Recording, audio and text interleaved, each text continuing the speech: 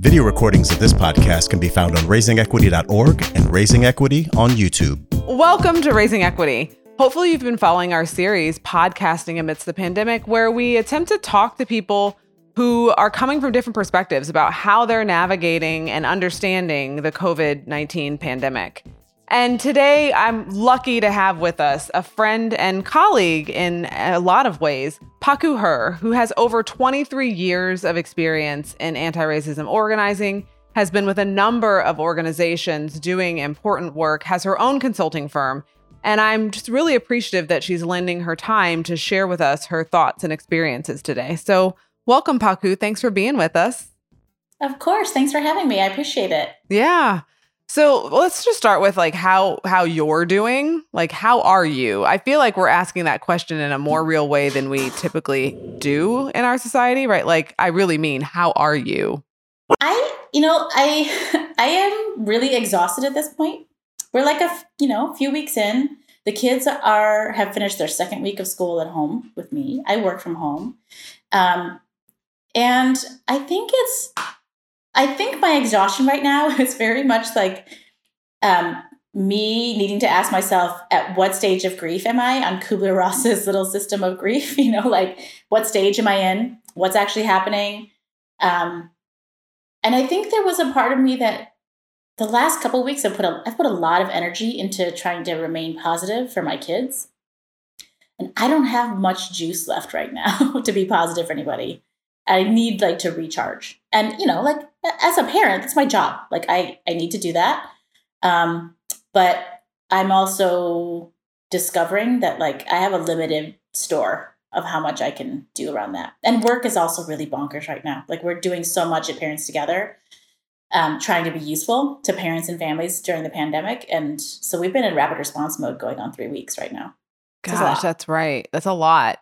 Yeah, no, I hear you on that piece around trying to be positive and upbeat for these young people that we're supposed to be guiding in the world. Mm-hmm. And part of what I've come to is that, part of my work, yes, is to provide that hope if I can, but also to be real and honest, and the fact that we don't have to be chipper all the time. We don't have to have a positive outlook all the time.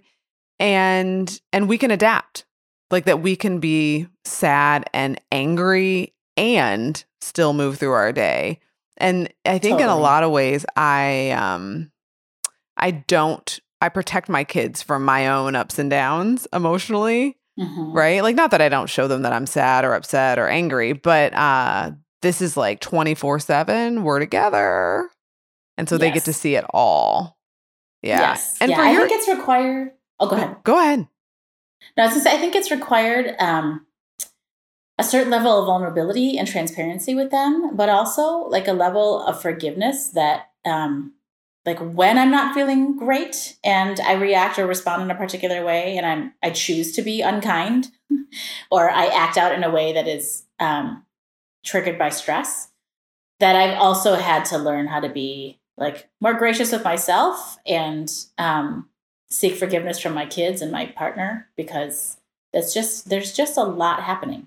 And it's interesting, you were just saying how do we show our kids and other young people how to be emotionally present with whatever's happening. Is we've had lots of conversations in our house about that too, where my younger daughter has said that she is afraid of some things, and your first reaction is to want to say, well, you don't need to be afraid. We're here, we're going to take care of you. And it's been an exercise in saying it's okay to be afraid. It is okay to be sad. It's okay. All of those feelings are okay. And they're not the only things that we'll feel forever. And let's find things to do or ways to be involved with our community or ways to be together that will help us have other feelings too. That's been a very present conversation for us. Yes, yes. And let's talk a little bit about your work at Parents Together. So there you do digital advocacy for Parents Together. Maybe tell folks a little bit about the organization and your work there. Yeah, so we are an organization that's still relatively new. I think we imagine ourselves still in startup mode, a few years old. And we function with what we like to call a functional organizing model, which is could we bring people in because we offer them something? And in this respect, it's digital tools for family engagement. Things like, sign up for like daily questions that we'll send you to engage with your kids. Or if you speak Spanish at home, we'll send you stuff from our bilingual kids program to help you talk to your kids and speak Spanish and support and nurture Spanish language development and secondary language development. Those kinds of things, which are in many respects fairly apolitical, and wouldn't necessarily fall into advocacy, but very much like a parenting product. And the idea is, could we get people to come and connect with us around a product that gives them meaning and they find valuable, then they want to have a relationship with us? And then could we build off that relationship and help them engage in advocacy? So that's, it's an interesting way of doing work, which is very different than like the far left leaning progressive campaign driven work that I've done in the past. But it is very much a culture shifting, space opening kind of approach to see if we could get people to take action. And so we sort of have like two portions of the organization. I work on the advocacy side, although the whole team obviously is in sync. And we've worked on lots of different kinds of issues, running online petitions and targeting members of Congress and making phone calls to people and doing community events that have really been on any number of issues that impact families and kids. So everything from protecting food stamps and SNAP and creating equitable access to education. We've also done stuff on family separation and detention centers. We've done all kinds of stuff. And so it's an interesting period of the organization's life to try to figure out like what moves somebody who would otherwise say, I don't talk politics, but they would be willing to engage in something if we helped them see the importance of it. In some ways, this feels like a perfect marriage of all of the work that you've done. Yeah. I'm remembering when I met you. I want to say I was looking back, I think around like 2005-ish, and you were doing anti-racism training. And I was in the training. And I remember just thinking like, who is this cool person? Like, I want to know them better. And it was, it was the way that you did the training was, it was inviting. It was like, be in relationship with me and let's be curious about this thing, racism, together. And I think about like, I've had a lot of people shape how I do what I do. And my first teacher being, I think probably in college, maybe even before, but professor in like 98, 99, Beverly Tatum, Why Are All the Black Kids Sitting Together in the Cafeteria? Like watching her teach her course was life-changing for me and framed how I do what I do. And your training was similar. Like it really was. Like Thank you. I'm so pleased to hear that. Oh yeah. Like just the way that you do what you do. And so the reason it feels like a perfect marriage of all you do is it's like your way of training is to invite people into relationship. And then it's totally true. Yeah. Yeah. Once we're in relationship, do you want to move with me? Do you want to be curious with me? Maybe you care about this issue. And that to me is so beautiful. And as I didn't know what organizing was when you trained me then, but like to me, you are the consummate organizer. Oh, thanks. Yeah, it's really interesting because I spent a lot of years of my life being a holier than thou organizer, which was like, let me just tell everybody what they don't understand. Let me prove to everybody how wrong they are, right? Which clearly is not a good strategy. People aren't inspired to change or to engage in something because you tell them how wrong they are. And I think about it all the time because my older daughter does a particular sport where I would say the demographic of the people who engage in that are very different than me and my family. We're fairly far left on the political spectrum. And this sport is not quite like that. And so one of the things I realized is like, as I became friends with other parents whose children did the sport with my child and who are very different, who like, unless we were doing like, if not for the sport, we would never have been in a relationship. Probably 99% sure. I discovered though that like there were parents and moms and dads and caretakers and grandparents who were deeply invested in wanting to have a relationship. And it gave me a whole different perspective in how I organize. Like there was this group of moms who like became friends, and we started this Facebook group, and very like most of them very conservative, and a lot of stuff started happening around gun violence and school, like when things were really hitting a peak several years ago. And there were a lot of moms who were like Second Amendment moms in that group. And we started having some conversations, and I started thinking, well, we're in a relationship. It's like, I don't think we can have conversations about what it means to regulate gun ownership. That, you know, doesn't mean that you can't go hunting or you can't do what you want to do. And it was over a period of time. It was probably about 2 years of sort of back and forth, occasional conversation where we would give each other different perspectives.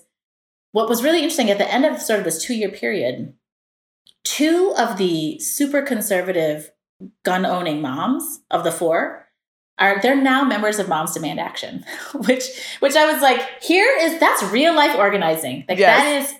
That is it. And what you said about like very deep relationship, it's like, I think for anybody who wants to be doing something meaningful in the world, it's like, it's looking for deep, meaningful relationships and opportunities to talk to people and engage with people and really invite people to think about something differently in all the places that you can.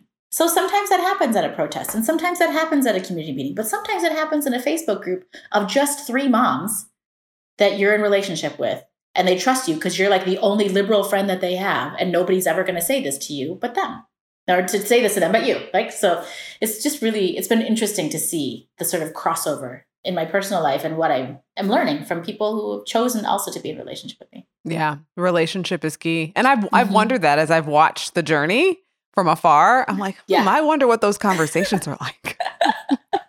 There were some challenging conversations around Trayvon Martin and Michael Brown, you know, and they were hard. They made it hard to show up in the same space together. And several years later, many of us are still friends and still talking and still like recognizing that we are very different. And it's possible to disagree incredibly on some things and still show up because our kids love each other. Like, we don't have to be friends, but our kids love each other. Yeah, that's hard. Because I remember when Trayvon Martin happened, I left a gym. The environment was so toxic at this gym, I felt like I couldn't stay. I felt like I don't have any relationship that's keeping me here. Like, I don't have to stay for this. And so it makes me think about like, so this pandemic has put us all under pressure, and thinking about like, what are the invitations here for like deeper community? Mm-hmm. Where am I in community? Where do I need to make sure, like with all the mutual aid that's popping up, like we're seeing the fruits of our labor in terms of relationship, I think, coming to fruition, and then also the gaps where it is not there and needs to be. Yeah. Where do you see some of those invitations around community need for, or, you know, the result of? Yeah. So when I think first in a sort of macro way around a micro way around my family, you know, we have, my younger daughter especially, we have made some choices around how to be in community with our friends from afar. So we have cooked for people, we have baked for people, and we've dropped things off to let people know that we care about them.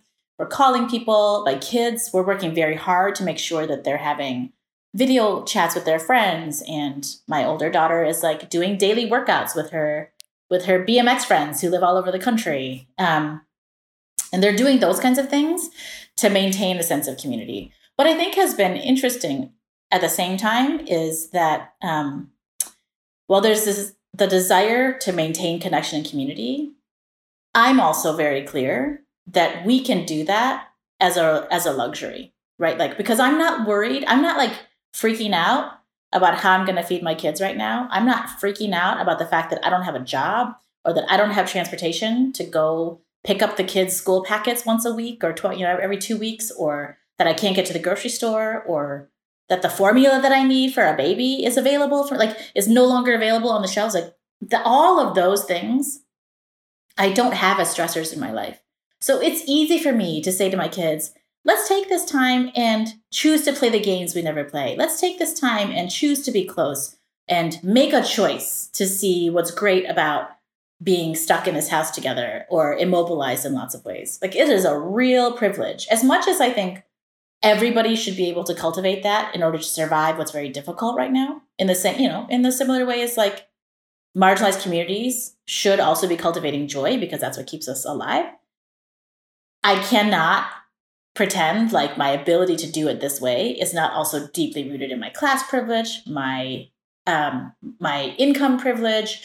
I mean, there's just so much that makes it possible for me to greet the pandemic this way and to teach my children that this is the way they should do it because we got it good. Absolutely. So we've talked about that too. Yeah, I've talked about that with my kids as well. Yeah, it's been interesting, this whole conversation around we, having and the privilege that we have in terms of space and food, all the things that you've said. And my son was complaining about something the other day, and I just, I had to stop him. I didn't want to be one of those parents who's like, there's kids who are starving. But I said, I really want you to think about how ungrateful you sound right now because you're complaining about the meal that I cooked, right? Like, I invite you to cook dinner tomorrow night, right? But I also want you to remember that like we are wanting for very little right now. Yeah. Like, that is a luxury because there are so many people in our community that are lacking, that don't have access to what they need, like you said, to meet this pandemic in a way that allows you to like to be stress free. And I mean, no one's really stress free because we're in the middle of a pandemic, but like those daily immediate stressors, that wear on you, and it exacerbates the disparities that existed before the pandemic. Absolutely. And things we've talked about before the pandemic. So that, that helps that we've had these conversations before. But I was like, not now. No, I need you to see this and be grateful. Totally. It's a hard conversation. It's been an interesting balance because, my husband and I are constantly trying to talk to our kids about the sheer amount of privilege they have to do the sports they do and to travel the way they do and to have the toys that they have and to have like more than one bike, like my kid has like 4 bikes and all of this stuff. So it's been interesting during the pandemic because I have chosen to share with the kids and my husband some of the conversations I'm having with our members at Parents Together. We've done a couple surveys to like really try to learn how families are suffering, what's happening around their income. It's now past April 1st and like 60% of people could not pay their rent. Like, having these conversations, and I've chosen to share some of them with my family to say, listen, let me tell you about this mom I talked to today who has to let her baby wear only 2 diapers a day because she can't afford diapers and when she goes, well, oftentimes the diapers are gone.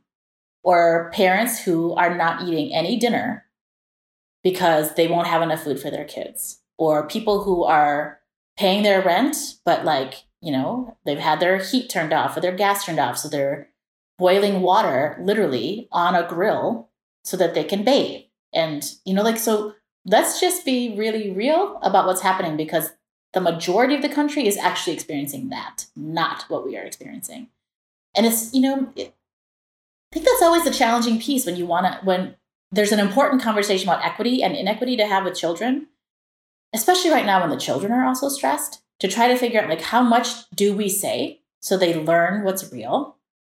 How do we say it in a way where cognitively they will understand? Because, while my children are 9 and 11 and fairly advanced, like they're still children with their own challenges and the things that they're worried about.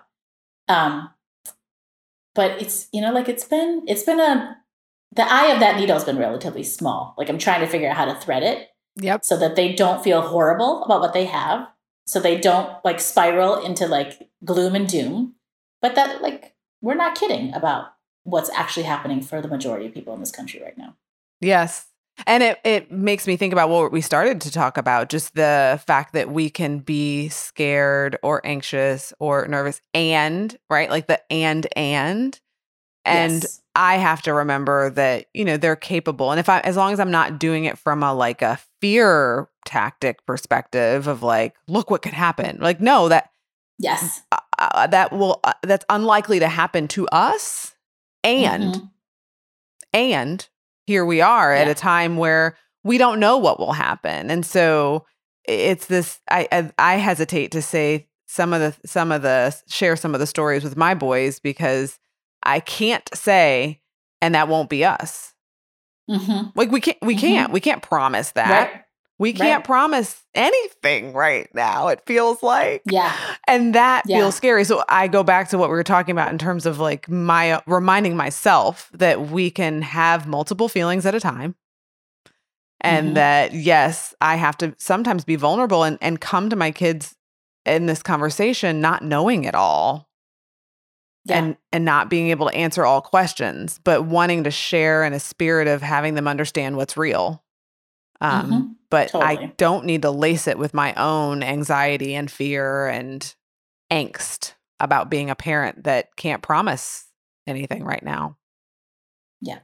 Ooh, it's a lot. It is. It is a lot. It is a lot. And then I think you add like the layer of race to it. Like that's where I was going. Yes. Like I just think, so like at work, we're talking about this, and how do we talk about the way that different racialized communities are experiencing the pandemic? We've been talking about like in Black communities where people have historically not trusted and not had access to medicine and care, now needing it the most. We've talked about a lot of migrant and immigrant communities that are trapped in detention centers, which are like, they're just sitting ducks waiting to all get sick. We've talked about Asian Americans and what's happening to Asian Americans, because everybody thinks that, first of all Asian Americans are Chinese, and somehow this is, the president's rhetoric is making it like there's so much to process that, so when I said I hit a wall, I'm just really tired. Like I'm trying to process it all myself. And then I have 2 young people in my house who are asking questions about it too. It's a lot. It's just so much to carry, but like, it's not like we can set it down. You can't set it down just because you're tired. Right. But we can acknowledge that we're tired as we try to carry that load. I was going to go there. So it's great that you made that transition, like to ask, as someone who does this work in anti-racism space, right? Like, and being Asian American, how has COVID landed on you and your family and the community? I mean, I know that xenophobia is a thing. Yes. And so if you could just share a little bit about your experience. Of course. Yeah. So we actually had a totally xenophobic anti-Asian experience actually way at the beginning before like we went into pandemic mode, when people started talking about COVID-19 and everybody was worried about coronavirus. And just for people who don't know, my kids are mixed race. My husband is white. And I think that they're Asian presenting. They're mixed race, but they're also sometimes racially ambiguous, so people don't always know. Sometimes people think they're Latino. But we were out at a shoe store, and they were with me, and we were all coughing because we'd had, like a lot of people throughout the winter, we'd had several bouts of the flu. And there was like a remnant cough that we had in our family. We were at the store, and we were shopping in this aisle. It was my older daughter, myself, and 2 white people who were not together. Because I was I sort of pieced this together when we'd had this experience. And a white woman next to me and another white person on the other side of her. And my daughter was coughing, and she was like, she was joking. And she was like, coronavirus. And first of all, I was like, oh God, just, you don't say that in public because people are just freaking out already. But I was like, and you don't say that as an Asian American for sure. But she'd already said it. She's 11. Right? So the woman next to me starts freaking out. And I'm like, I literally had to say to her, it's not coronavirus. It's not coronavirus. But while this is happening, the person on the other side of her, who is not Asian, or not Asian presenting at least, was also coughing a little bit. And the woman was like, are you sure? And I was like, it's not. She's joking. We don't have coronavirus. And she kept looking at me. But the person next to her was also coughing. And I was like, wait, you're not saying anything to that person. Like, it's very clear. Like, there was a very clear, in my experience, connection between how we looked to her, the fact that my kid had an itchy throat. Sure, she was joking about coronavirus, but like she only said the word once, and but it was such an interesting juxtaposition. So then I had to have one of those sit down conversations with my children, in which I said, you cannot joke about this. You can't talk about this. you can't say this. If you cough, you need to try to cough quietly. Like it was a very, very intentional conversation. And I too have had the flu this winter, and I've had this like residual cough that comes and goes for the last 2 months. And I find myself stifling my cough. I found it feels ridiculous to say it, but I found a way where I can like laugh that in a way that like I can start by coughing and it sounds like a laugh, because I am absolutely, without a doubt, concerned about what people will say or do. Like people are getting stabbed. Like Asian Americans are getting stabbed and beaten and chased down. And like all these anti-Asian groups online are saying they're going to go shoot a bunch of people. Like this is two little Asian kids in the South were like stabbed because of this. This is a serious conversation. So we've had to have that conversation in our family. And it's felt terrible to have to say that. Yeah. Absolutely terrible. And in the same way that like now there's all this news about like everybody should be wearing masks. Like when you go outside, you should be wearing a mask. I have been really anxious about wearing a mask in public, even though I'm asymptomatic. If I have it, I'm asymptomatic. If I don't have it, I'm not presenting. But I also don't want to be the Asian American person walking around with a mask on. Like I have only seen in Kansas, where I live in Kansas City, one person in public who's Asian wearing a mask. Now, I don't know for sure if it's because all these Asians are not, but like I have to guess that at least some of us who are not wearing masks are not wearing masks because it's just as bad as people thinking you have it anyway. It's a target. Feel like people might target you. I realize we should probably define xenophobia for folks who don't know the meaning of the term.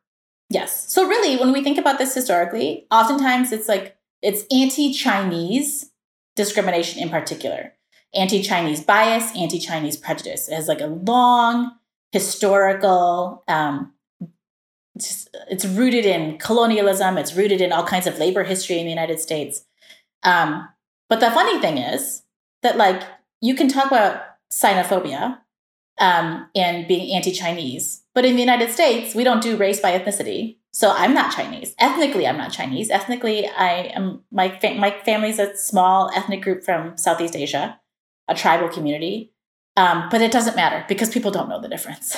People don't know the difference. It's kind of like Asian is Asian. Right. It's kind of like, it reminds me of like post 9/11 with a lot of the anti-Arab sentiment and people who were Sikh being targeted, or even just like the understanding, like 9/11 heightened some people's awareness, shone a light on the anti-Arab sentiment in our country, but it was there before 9/11. Just like you're talking about this long history of anti-Chinese laws and attitudes. And then because we lump all Asian Americans and, you know, regardless of your ethnicity or your nation of origin, that then you get targeted. Absolutely. Absolutely. And I think, you know, there are plenty of people I know who would say I'm unnecessarily politicizing something by saying that like the president's anti-Chinese rhetoric is what's like, you know, because people would say, well, I can think of my friends who would say, people that I know who would say, well, the president can say all kinds of things, but, you know, he's not responsible for what people say or do. And I think, yeah, I mean, we're all individually responsible for our own actions. And like he has very, very clearly created an environment in which Chineseness is synonymous with this virus. Absolutely. And there's no reason why he would Chinese virus, China virus. Like even if he succumbed to whatever public pressure there was and he's no longer tweeting it, it doesn't matter because the cultural seed has already been sown and the permission was granted when he said it one time. He only had to say it once. For anybody who was ready to be xenophobic themselves or anti-Asian or nationalist themselves to feel like now they have permission to do it. And so it doesn't really matter. It doesn't matter anymore that he's not saying it that way.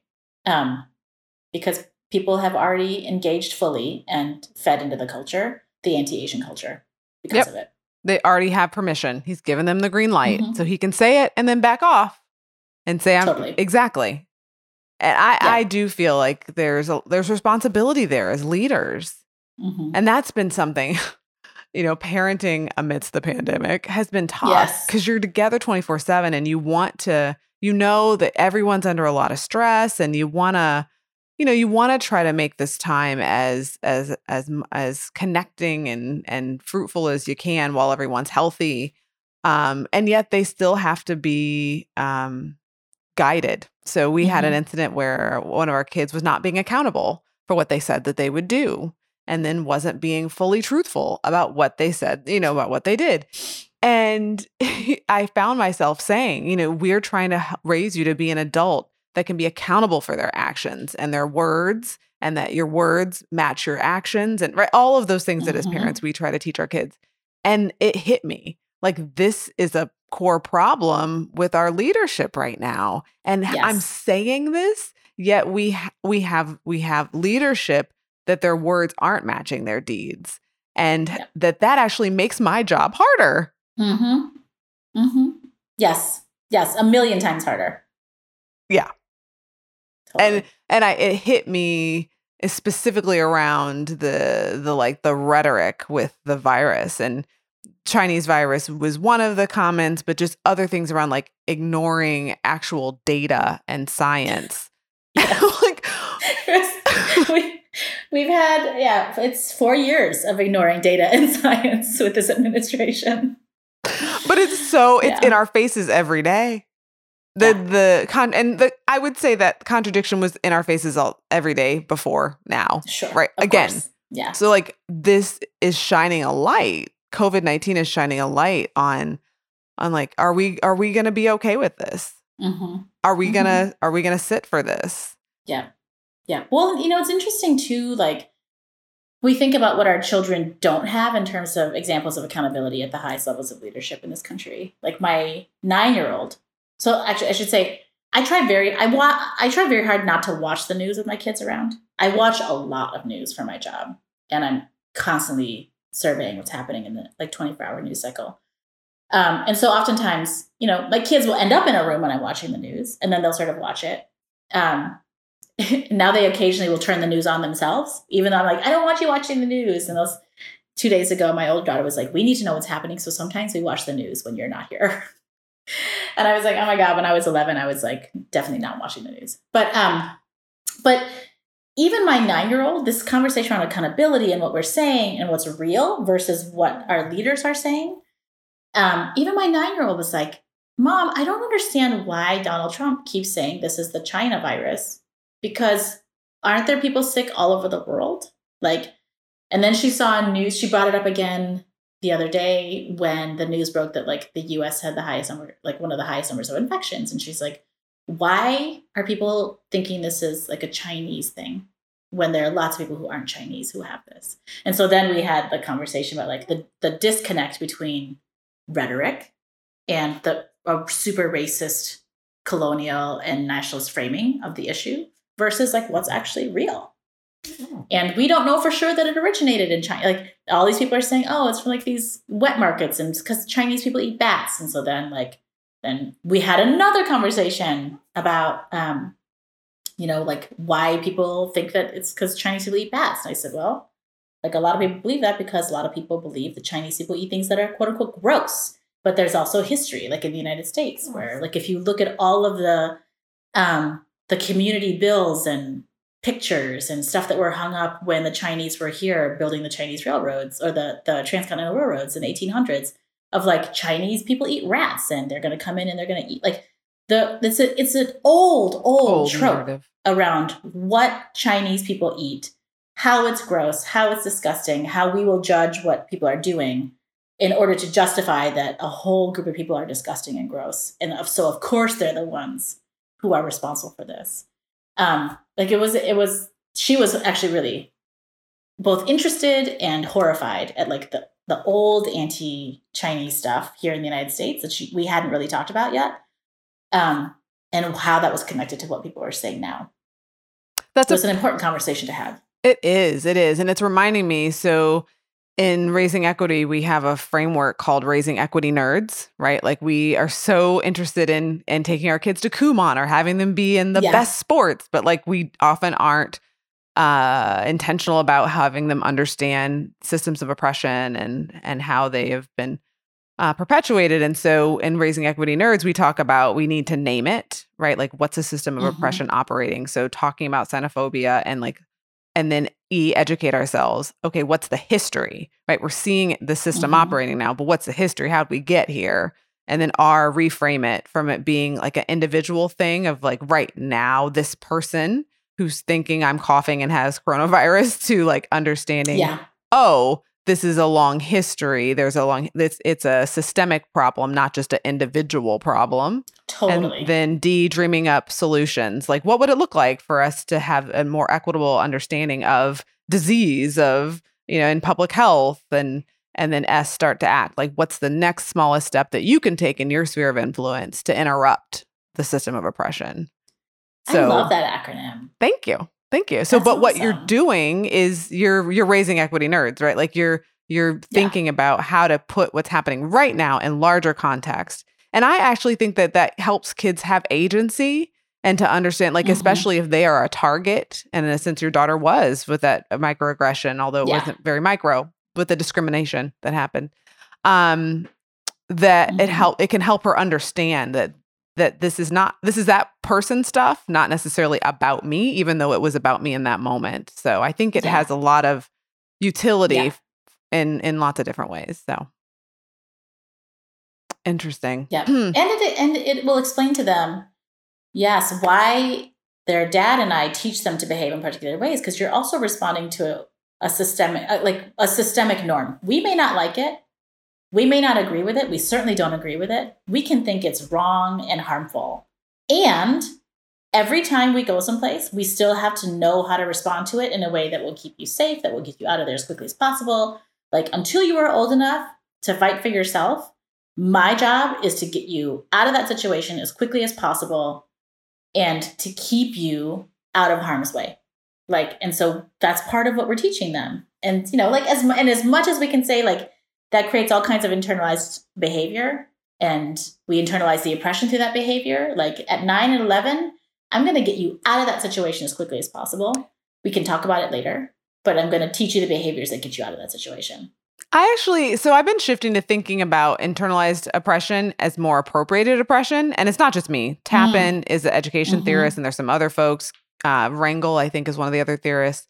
And they talk about how rather than think about it as stuff that's in us, that we've picked it up, we've appropriated it from this system of oppression. It's taught us, right? And I like that framing because I think we teach our kids how to be safe and so if I can help you understand the larger system, the broader system, you might appropriate some behaviors to stay safe in that system, but you also understand the larger system.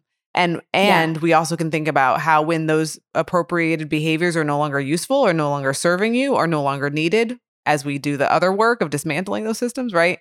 How you might put them down, how you might interrupt this thinking of like, that equals me. Well, no, that's how I have had to learn to act in this system.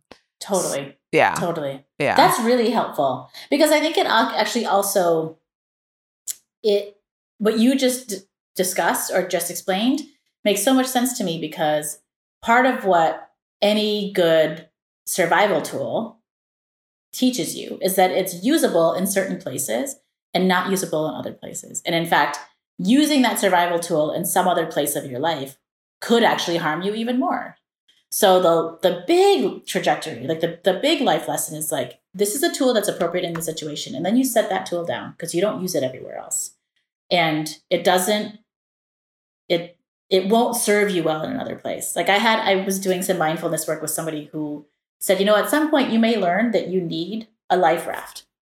And so you use the life raft because it keeps you alive. But there will come a time when you don't need the life raft. But if you think you still need it, you're just hauling a life raft around with you everywhere. And it makes you tired and it makes you weak, or it's not serving you. You can't get into certain spaces because your life raft is too big. In that situation, you don't need a life raft. And it's been a useful way for me to think about it. And it's such an interesting marriage to hear what you just said around what we pick up, not what makes us who we are, but what we pick up and use in order to navigate an oppressive system. And then how do we learn to differentiate when I need to use that tool and when I don't need to use that tool? That's fairly, that's like some high level stuff. It's been what I've been Yeah. thinking about and trying to like think about in theory and then think about in practice. What does that look like? And I think that psychology has lots of tools around learning and shaping behavior. So I think there's a lot of strategies that we can use to help people interrupt that learning. Yeah. But it's big work to even think about what have I appropriated from oppression, whether it's ideas of superiority, inferiority, like that's big work. Yeah. That's life work. Absolutely. Yeah. But what I think about is being able to adapt, like the importance of being able to adapt and reflect. So when do I need this? When don't I? And how can I adapt and not be rigid and say, but I needed this over here. Yeah. And in a related, but kind of like a little bit of a turn, I wanted to hear your thoughts about this way in which we've had to adapt and shift online, because you've been living so much of your life online, like not in terms of even like how you work, but like the work you do, right? I mean, you've been doing like digital strategy work before it was a thing. Yeah. And so how's that been?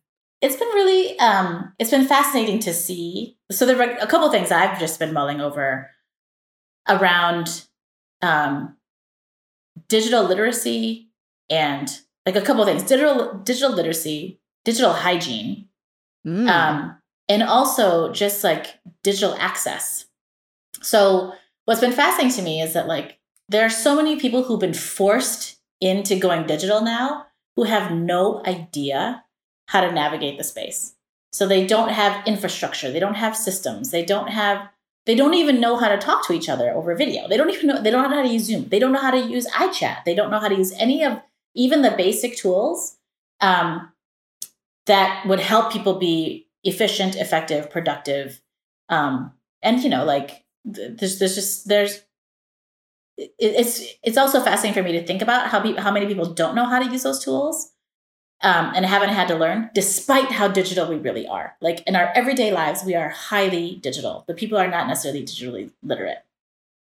So that's been fascinating to see, especially as there have been like grassroots groups and nonprofit groups and small organizations that now have no idea what to do and just need basic support around like, how do you have an effective teleconference? Right. Like, how do you actually use Google Docs? Like, how do you do this? How do you do it so it's not just like a giant pile of messy documents in somebody's drive?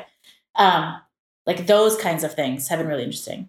The second thing, before we leave that though, that's something that I have seen as a professor. Like I have colleagues who have just taken their class and done them on Zoom. And it's like, who wants to sit for 3 hours on a Zoom class? No one. No one does. No one does. Adapt. Please. Like, how do we make this? And so it's been interesting to me. And, we didn't have much time, so I'm not claiming to do this well, but like, I feel pretty adept at using things like Zoom and Google Docs and just other tools. And so I actually found a website, Perusal, that will take your textbook. And so then like we can annotate the textbook together and have a conversation with each other in the textbook. And I'm sure there are other frameworks that do that, platforms that do that too. But to me, I'm like, oh, this is a way to do some of our conversation and our discussion asynchronous so that we don't have to, because it's a graduate seminar. So a lot of it is thinking and talking and asking questions and pulling theories in. I was like, we don't have to sit and do that for 3 hours. We can do some of that when we read these texts. Yes. Which is also proof that 3-hour class or 2-hour meeting never needed to be that long to begin with. Like, this is just proof that we could, in fact, if we were not digital anymore, like that we don't have to put that much time. We could be much more effective in less time. Yeah. But then also so that's on that, fascinating. It is fascinating. But also on the literacy piece, what are your thoughts around? I've heard some people talk about, there's been this move to Zoom, but then there are like all these problems with Zoom and its privacy and there's major security problems with Zoom. Right. Yeah. Yeah.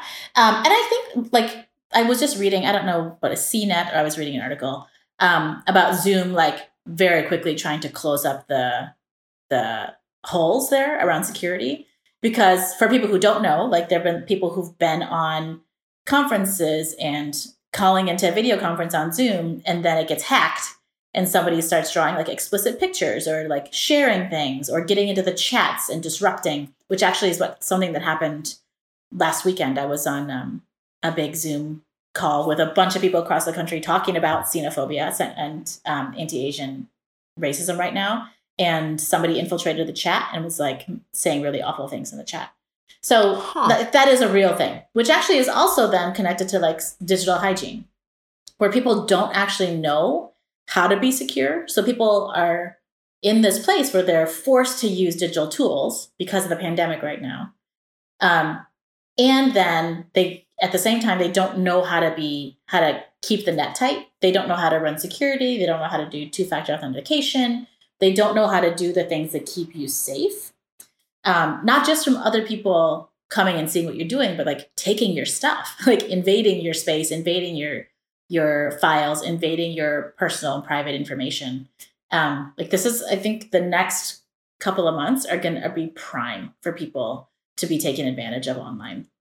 And so that's been really like sort of forefront of my mind, is trying to help people think about hygiene and safety. Yeah, no, that is a concept I hadn't thought about, but makes total sense. And I wonder if there are opportunities like with the whole Zoom thing. I remember hearing something about it, but didn't really know. And so that's where our institution went. And I've had an account and I thought, oh gosh, I need to get serious about this. And then I thought, well, maybe I need to connect with folks who are putting pressure on Zoom to fix the problem, because this could be an opportunity to, okay, a lot of us are using this now, change this, fix this.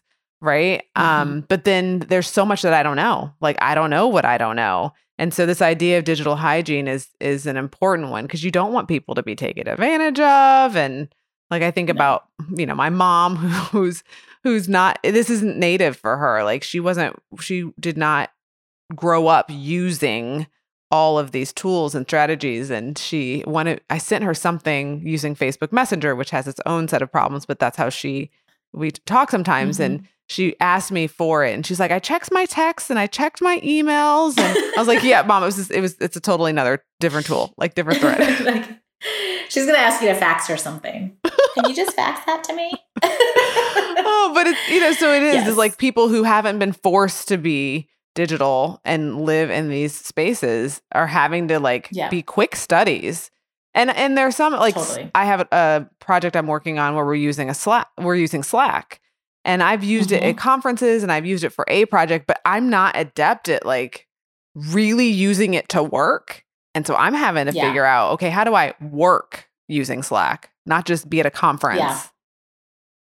Yeah, absolutely. Yeah, Slack is one of the primary messaging tools that I use for working on projects and with my coworkers. But it takes a long time because it has its own quirks, but every platform has its own way of being used culturally.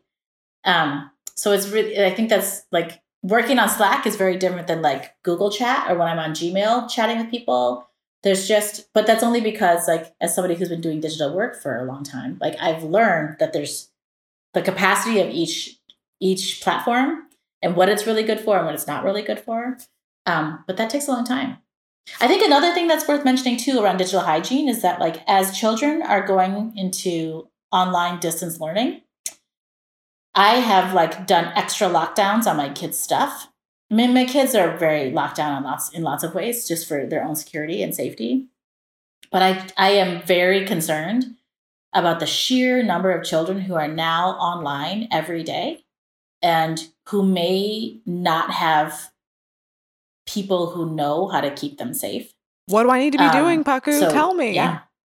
Tell us. I mean, I think there's really important things to do around you monitor your kids' hygiene every day. So now that my kids are on all the time, I'm looking at the end of the day at everything they're searching. I have access to their Google Classrooms, so I know how to get into their Google Classrooms and look at what they're doing and what people are saying. My children have limited apps that they're allowed to use. They're not allowed to be on TikTok. They're not allowed to be on certain things. So because I've made lots of choices around that. Or Musical.ly, which, there's so much stuff that could be risky already.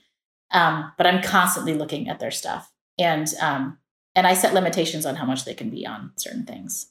So even their Nintendo Switch, where they could meet up with friends and play, which is fine, but they have limitations on that. And I track everything. And I think to a lot of people that may seem like overkill, but I think especially now, it really matters to know exactly what your kids are doing and where they're going. And, like hopefully they don't know how to erase their browser histories, right? Like my kid they don't know how to erase their browser histories, and they don't know how to go into a private or like, secret incognito browser. mode. So I can totally see what they're doing. I can see what they're searching on YouTube and where that black hole is leading them. But so I say that to tell you all that that's what I do with my kids. And that means, though, that you as an adult in that child's life have to have enough literacy to know to do that. And so it's not so much, it's partly that children are engaging in online at much higher rates than ever before, now that we're going to be doing this distance learning. But this is what also the gaping hole is, that most adults caring for young people who are now doing that don't know enough to track that, to also look at their children's safety, because they don't know enough to track their own safety. So it's been, as a parent, I'm trying to figure out, like, what is the solution? Like, I don't know what, like, the solution is, like, lots of teach-ins, lots of webinars, lots of accessing parents. And then, like, how do we make it accessible? Like, for parents who, this is what we started at the very beginning, who have the luxury and the privilege and the spaciousness to do that, when there are parents who are like, I don't care what my kid is doing online because we don't have food. So I don't really give a crap what they're doing online. To try to figure out how to reach lots of sectors and groups of people to keep everybody safe is something that I think is going to be an emerging conversation among families. And again, like anything, it just illuminates points of access and points of inaccess. Absolutely. And that's what I would take that webinar in a second. Like if parents together, or if you do that, because I think about some of it I do review, not every day. I really don't. I have to be totally honest. Mm-hmm. And now that they're on so much during the day to do, like you said, their classwork, all that, I need to up that frequency. But even just with their simple ways that I've learned as they have their different profiles on the computer, right? Like to limit, when you tell them their age, at least on Apple products, right? You can limit explicit content. And with my 10-year-old in particular, we've had a conversation. I think it was something that he couldn't access or get to because I had that limitation on there. I was like, it's for your own good. And we were able to talk about it. And I had forgotten that I put it on there. But I'm not doing enough on a daily basis to just, and it makes total sense when you think about it, like hygiene, like they need to brush their teeth. I need to make sure they're taking showers and eating vegetables. I should be reviewing their online content more. Yeah. And I didn't do it as frequently. I mean, I hear you saying like, well, I don't do it as much. Like I didn't do it as frequently. I did it maybe once a week. Mm-hmm. Before they went into distance learning. Now I'm looking at it like it's kind of like a routine. Like at the end of the day, I'm looking at all their stuff, the cell phone that they use and the tablets that they use, and just logging in and looking at everything. Yeah, and even just the fact that they're not going to know. Like if something looks off or strange, they're not going to know. But because I've worked in this sector for a long time, I will know what flags are off.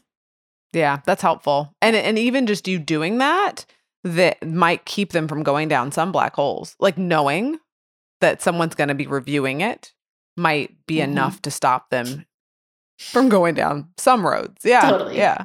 Totally. Although I will say my oldest child thought she was real sneaky for a while, where she would there was an app she wasn't allowed to use. And when she was given permission to use the tablet, then she'd put the app on, but then she would delete it. So that when I looked, so she would basically just install the app every time and then delete it until I caught her. And then the consequences were much steeper. But right. Because she knew she wasn't supposed to be doing that. Yes. Gotta love it. And in terms of the access piece, that's something that I see a lot of schools trying to address. Like we had this morning yet another email from the kids' schools. Like, okay, because for us, school hasn't officially started for the older one. It'll officially start on Monday. And so it's this whole thing of like, they're using Teams. Are you on Microsoft Teams? Do you have a device? Contact us if you don't, right? Whereas the younger one, they have started school-ish. We had to pick up the packet, that sort of thing. But they've been trying to address the issue of access. But even when you give someone a device, that doesn't mean that they have. Well, actually, one of the internet providers here in the area has offered to provide free Wi-Fi for the next 90 days for families who don't have it. So trying to, again, highlight the divide that was there before COVID-19. But, this is an opportunity that if we see it and we're doing this pivot, we might be able to address some needs that were pressing, but not at the top of the list for some folks. Absolutely. Well, and this is, yes, like the other interesting thing that in a conversation I had with my 11-year-old who's in 6th grade, last week in their first week of distance learning, all the kids come into Google Classroom and they can post stuff and you can see what work people are doing, what your peers are doing. And she made a comment about like, Mom, like there's only some of us who are doing the work. Like there are some people who aren't even doing anything. And I said, okay. And she's like, I don't understand why they're not doing anything because we're supposed to be in school right now. And we had a conversation about access. And I said, listen, first of all, you're here to just do your job. So you just do your job. You don't need to do anybody else's job. But second, what you don't think about or what you're not thinking about is that like there may be kids who want to do their schoolwork, but they can't for some reason. They haven't been able to get a device yet. They don't have internet at their house. Maybe they got a device and they live with an adult who decided that they were going to use the device. Like maybe there are all these other things that you don't know about that you don't have to think about because while your iPad screen is cracked because you dropped it, you have one. And there was never a question that you weren't going to get what you needed if you needed to go to school. And we weren't going to have to borrow it from school. We would have bought you one. So I said, you need to just stop and think for a minute about what you're saying and what you just don't know about what's happening for people during a very hard time, because not everybody has the level of access that you have.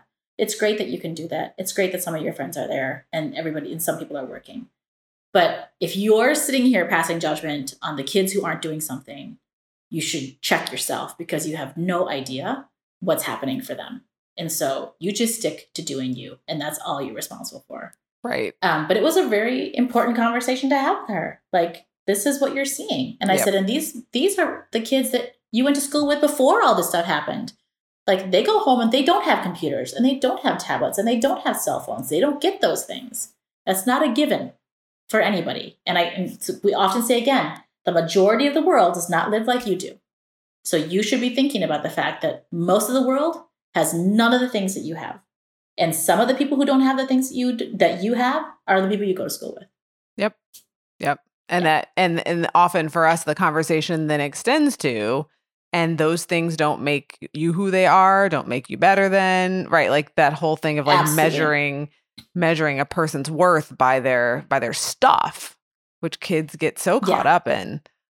These are such layered conversations. Well, and a related fascinating thing around access that I don't know how schools are dealing it, if they're dealing with it, probably not, because teachers are so taxed right now and administrations are so taxed right now, is in digital learning spaces where there are children who, because of lack of access, cannot show up to class.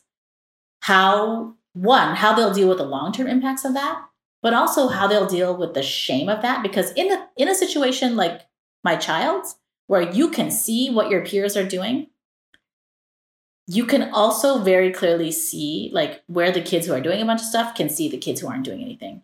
And to me, that just feels like an incubator for all kinds of shame, an incubator for all kinds of guilt, an incubator for all kinds of we're better than. I mean, my kid started that herself last week in her own. So the subtext was well, we're doing the stuff, but they're not. And I'm like, don't you start with this we and us and them stuff. Right. Because embedded in that is something much deeper.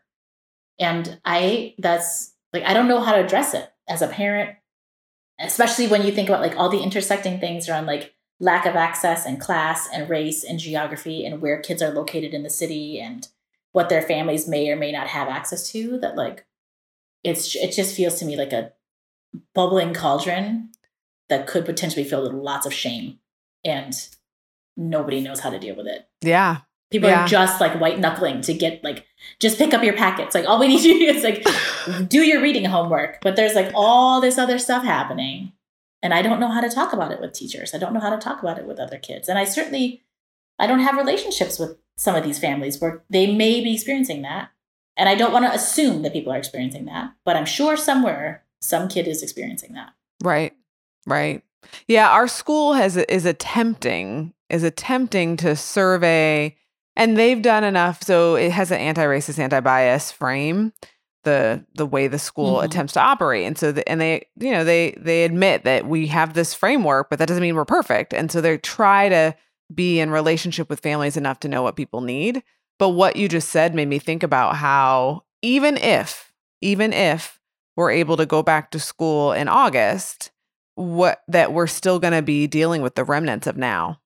And like you said, whether it's the shame or just even it's that somebody wasn't able to learn at grade level, or right, like there's just so many factors that, yeah, like you said, we're white knuckling to get through this school year, but where are we going to be in the fall? One of my kids' school talked about how we're going to tackle new learning, like that we will be learning new things, because there was this whole conversation around like, so do we just, kind of stop the new learning and just kind of write it out? And the principal was saying, no, we need you, if you're in algebra, whatever, we need you to be ready for the next class in the fall, because if we don't get you ready, this is going to have all sorts of ramifications.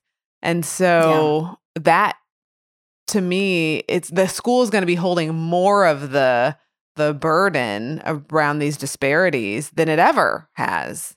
Oh, so I think continuing to name it and shining a light on it is going to be essential, and holding the schools accountable, but also being in partnership. Like, I don't like that language of like, oh, it's the school's responsibility, but like, how do we make sure that that doesn't get lost, and that we don't blame the kids for not being where they need to be because of a lack of access? Totally. That's a lot. It is. Yeah, my kids were like, they asked, like, Mom, after we had this conversation about like access and what some kids will be able to do and what some kids won't be able to do during this period, they said, do you think that they're going to hold kids back? And my 9-year-old connected the dots enough to be like, if they hold kids back, will it be all the poor kids? And I was like, that's the question to ask. Like the kids who are experiencing a lack of access. Is this what we're really going to do? We don't know. I don't know. And I hope that enough of us are asking that question that they wouldn't dare. That, right, like in the past, things like that have happened. I mean, and let's be real. That's the poor kids, the Black and brown kids. That's who gets funneled into special education. Right? We know this. Yep. It's disproportionate, and so we've been doing that. But to do it now you would hope would be egregious. But that's why we have to have these conversations and be willing to ask the question. Yeah. I know there's so much, Kira, in the last 4 years that I thought was egregious. Apparently didn't quite trigger people. You're so right. Yes. I'm sorry. I don't mean to be a cynic. I don't mean to sound be a cynic, but I'm also just like, I'm just gearing myself up for like the worst case social scenario. And then anything else will be a pleasant surprise. Right. Well, I feel like what we're talking about is the long game, is making sure that people have an understanding of these different concepts and that what's happening in terms of the current events that everyone's concerned about and what we are talking about, how you have to understand that from a anti-racism, anti-oppression lens, and that these issues around oppression aren't siloed, like they impact us every day. And if they don't impact us every day, they impact someone every day. And for us to understand how COVID-19 is highlighting the disparities that were already there. And so maybe it pushes people in this moment. Maybe it tugs at their heartstrings enough that they pay more attention, and then the issues are on their radar beyond. I try to be hopeful in that way. Yeah. And that's, the question that you asked towards the beginning of our conversation about like, where is the opening or opportunity to engage in community? Like these kinds of questions are the fundamental questions you should be asking, because they're the sorts of questions that care for community, think about community as a whole, create opportunities for everybody in the community, wherever their starting place is, to fully engage and be successful. So when we think about, education or the ways in which we see lack of access just being exacerbated by what we're experiencing now with the pandemic, to me, the opportunity for community is to be like, I don't have to be somebody who is experiencing or having the harshest experience right now to care about the people in my community, to leverage my power and access in such a way that it produces something better for other folks. And also, and certainly in a way that isn't like messianic or like I'm going to come be the good one, but like to really ask myself, like, where does my family have access and privilege? And what can we do that would make something fundamentally different today for another person? Not because we want to feel good, but because it's the right thing to do, because that's what we should be doing in community. That's the best of social welfare and caring for one another. And if there's anything good that could come out of this, I think it would be that. Yes. Yes. How do we leverage our privilege? Awesome. Well, Paku, if folks want to follow you or hear more about you and your thoughts, how would you want them to do that? So people can find me on Facebook. I am on Twitter, but not active. We could probably do a whole other podcast about why I'm not active on Twitter anymore. But I am occasionally there. You might see me retweet a few things occasionally, but you can find me there. You can search me on Facebook. You can follow me on Facebook if you want to see some of my posts. If you're interested in the work that Parents Together does, you can find us at parents-together.org. And you can also find us on Facebook. Like Facebook is where we do the bulk of our organizing with parents. So you can sign up with us and we can send you Facebook messages and connect with us there too. Awesome. And then lastly, if anybody, if people are looking for any training or consulting or race equity work or organizational development work, or more conversations about Asian Americans in the racial construct, I'm also always happy to talk to people about that. And folks can reach me very easily through Facebook Messenger. That's a fairly quick way of finding me. Wonderful. Well, thanks so much for joining us. I really do appreciate you taking time out of your, what I know is a busy schedule. Thanks for having me. I appreciate you inviting me to be here. And thank you all for joining me on Raising Equity. I know I learned a lot around my work as a parent, my digital hygiene, and so much more. So I want us to all think about what are the openings that COVID-19 has presented to us? How do we leverage our privilege and be in community with others around us? So thanks for joining us on Raising Equity.